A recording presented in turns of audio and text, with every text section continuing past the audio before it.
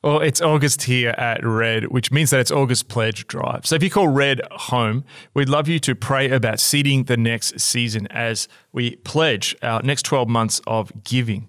So if you're not giving, you can start giving, you can continue your current giving, or if you feel the Lord leading you, you can increase your giving. So head to the Red Connect page, click on the Pledge tile, and pledge what you're going to give in the next 12 months as we seed the next season of what God is doing here at Red.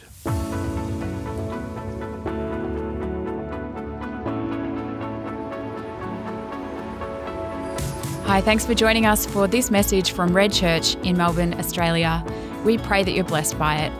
If you'd like to know more about Red Church or its ministries, or if you'd like to support us financially, you can find out more by heading to connect.redchurch.org.au. Hey guys, it's so good to have you join us today. My name's Andy. If you haven't met me, it's a pleasure to share with you, and I hope we all walk away from this blessed, enriched by what God has to say. Now, if you don't know much about me, here's an icebreaker. I'm actually an identical twin. Yes, as scary as that thought is, there is someone else with the exact same DNA running around this planet. Now, a question I often get asked is, what's it like being a twin? It's a hard one to answer. My immediate response is, what's it like to not be a twin? But one of the things that has definitely marked my life as a twin is the natural comparisons it draws.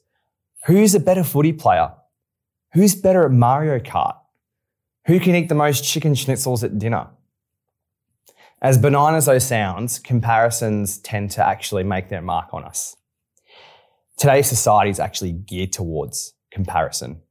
I'm not sure if you've looked around you, but we can spend all day here in Melbourne talking about who makes the best croissant.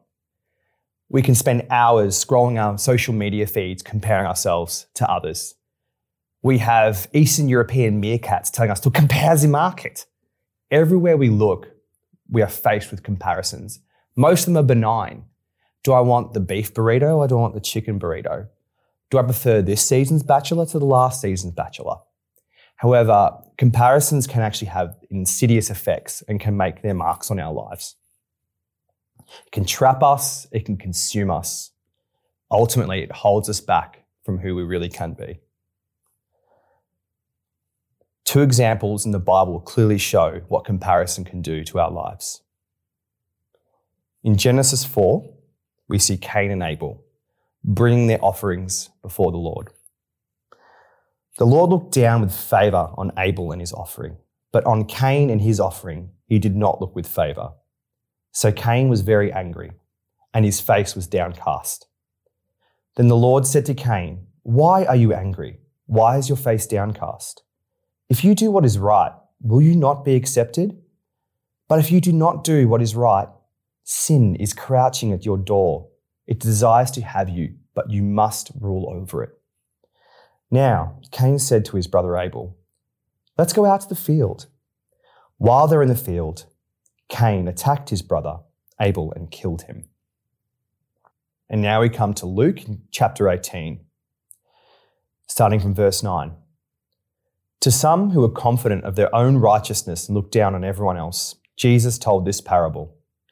Two men went up to the temple to pray, one a Pharisee and the other a tax collector. The Pharisee stood by himself and prayed, "God, I thank you that I am not like other people, robbers, evildoers, adulterers, or even like this tax collector. I fast twice a week and I give a tenth of all I get." These two scriptures seem unconnected and they may not have much to do with each other, but to me, they're more than just cautionary tales. They reflect a spiritual battle that rages within us. Let's break down what comparison can do to our lives and how these verses help paint a picture of that. To me, it shows a spectrum that we all exist on, we all live in. At the bottom of this spectrum, we have Cain and the elevation of others. In this scripture, we see Cain come up short. He gives in to his anger, but God has been imploring him, "Sin is crouching at your door. Do not give in. It seeks to have you. Rule over it." However, He gives in, and the disastrous consequences of the first murder. But we've all been there, not killing our own brother, I hope. But we've all been there when we come up short. Someone always seems to be better than us, more talented, better looking, better dressed. It's hard to deal with. And when we place others above us, against ourselves, it can express itself in things like self-pity, envy, false humility. Oh, that person's so much better. I don't need to do that. Don't worry about me, guys. I'm great. We begin to critique ourselves. Why can't I be like them? Have you ever asked that question to yourself? I know I have. And we come across the Pharisee at the top of that spectrum, the elevation of self. This scripture almost explains itself. This sentiment is particularly loud in today's age. It's almost like a broken record. I'm so glad I'm not like other people. Oh, those really bad people? Nah, I'm not like that. I'm a good person. It's an intoxicating thing, and it's very easy to drink. When we elevate ourselves above others, it's expressed as pride. We get self-righteous. We see ourselves as the epitome of goodness and greatness, and everyone else does not compare. We begin to critique others. Why can't they just be like me? How come that person isn't as patient as I am? How come that person always struggles with the same thing? Can't they learn? Can't they grow? We begin to become callous and hardened. We begin to lack compassion towards other people. Have you been there? I know I have. In fact, I go through both of these constantly, every day. I can throw the best pity party you've ever seen. Back when I was a lot younger, I used to compare myself to others constantly.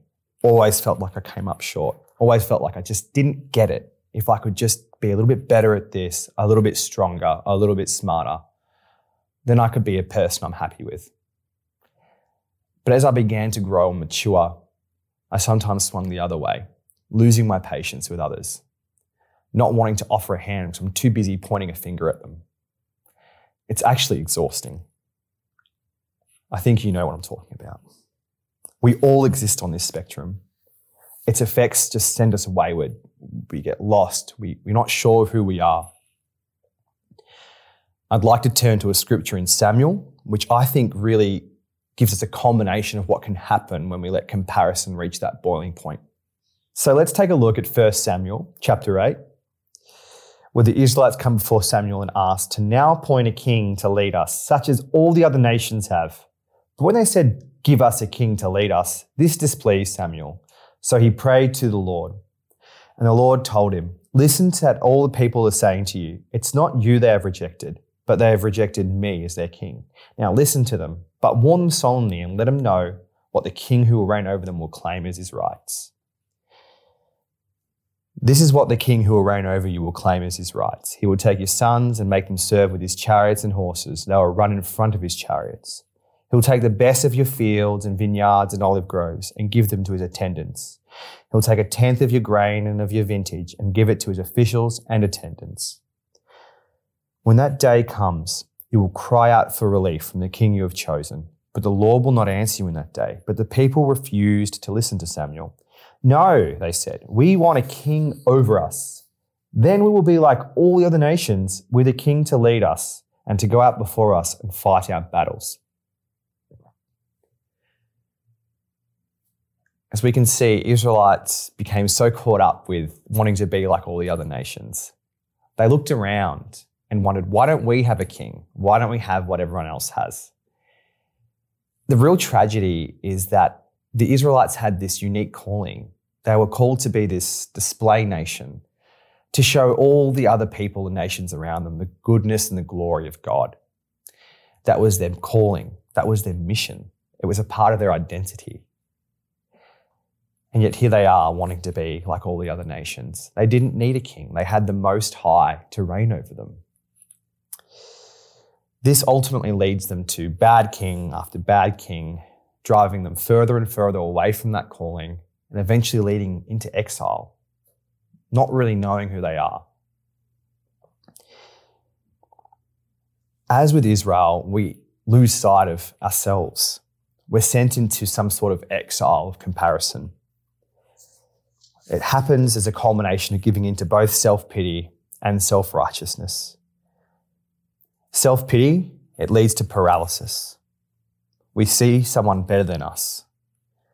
We feel like we don't measure up, and we ask ourselves, why try? Someone's always going to do it better. I don't need to do it. However, self-righteousness can lead us to stagnate. When we think ourselves better than others, we begin to rest on our laurels. There's that easy temptation to just think and to feel good about ourselves when we compare ourselves to others and not doing the hard work of searching ourselves and seeing where we fall short or where we can improve. We say to ourselves, I don't need to try. I tend to be better than most people at it anyway.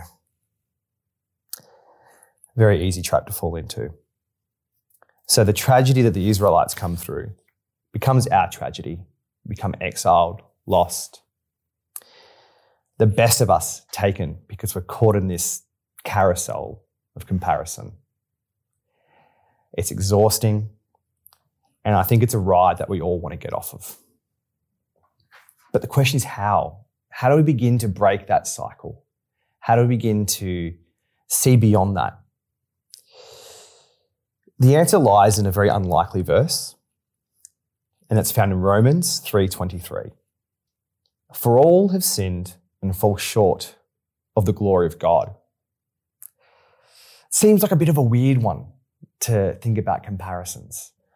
But when you think deeper and look into that scripture, it becomes this beautiful, liberating paradox where we can't measure up to Christ. We can't measure up to his glory. None of us can. None of us fall any more short or any less short. We just fall short. Isn't that a relief? We come before Christ, each and every one of us. We realize our true standing. Self-pity or self-righteousness actually turns into this self-reflection. We're drawn towards him because we know that we can't compare to him. And this is where we begin, when we can combat comparison by pursuing Christ-likeness. We combat comparison when we pursue Christ-likeness. So how does that look in our lives? Thankfully, Paul gives us this precedence as we reach towards Christ. We find that in the 1 Corinthians chapter 1 from verse 11, just one verse. Follow my example as I follow the example of Christ. Now, in the New King James Version, it says, imitate me as I imitate Christ. Paul is providing a model for all of us. Wherever we are, wherever we find ourselves on that spectrum, whether we're in self-pity, self-righteous, or both, as I often am. It seems a bit silly to imitate ourselves or want to imitate Christ. Again, it seems fruitless. But it does begin with fixing our gaze on him. As we see in Hebrews 12, and let us run with perseverance the race marked out for us, fixing our eyes on Jesus, the pioneer and perfecter of our faith. Just as I have this DNA facsimile of myself to compare to, we actually have this great advantage of God among us in Christ. His life on earth being for us this perfect example to follow and imitate as we strive towards him. We begin to relinquish ourselves to the process of spiritual formation. We see more ways we need to become like him. We see flaws in our own lives that we need to improve, that we can pray over, that we can spend time with God over. It's, as we've mentioned, it's part of that abiding and renewing process, spending time with Christ and letting him work on us bit by bit, day by day. And we actually realize it's a lifelong work. This doesn't happen suddenly. But over time, this erodes the competitiveness that comparison has. So we stop comparing ourselves to others and we start to see each other side by side fixing our eyes on Christ together. And as we do this together, we look upwards at people who are imitating Christ that we can imitate. Take a moment to think about the people in your life that inspire you, that encourage you, that provide an example to live more Christ-like. And then when you turn on the other side, you see people who may not be as further along in the journey to you, who have similar or different struggles in that journey.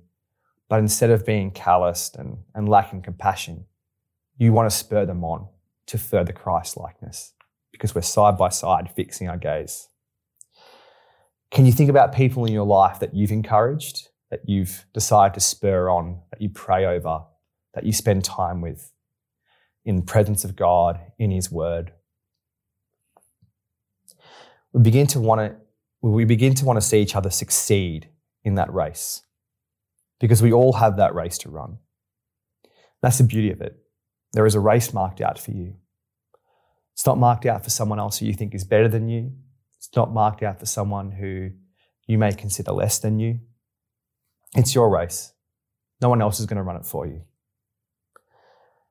When we find that, we find a deeper meaning of our calling, the making of who we are, our identity, our mission, the people that we do life with. Simply, God regains the best of us. However, we can't escape comparison. It's part of being human. It's part of our fallen nature. It's always going to be there. But it can distract us. It can happen at any stage of our lives, whether we feel like we're not good enough, we feel like we're at the top of our game. Now, I don't know if you've heard of a guy called Leo Delibes. He's a composer from the 19th century. He wrote quite a bit, some well-known stuff, some not. You'll probably know the Flower Duet if you've heard it. But one of his pieces was for a ballet called Sylvia. I haven't seen it. Don't tell my wife. She's a bit of a ballet nerd. But it was a very popular ballet for its music. It had a lot of praise.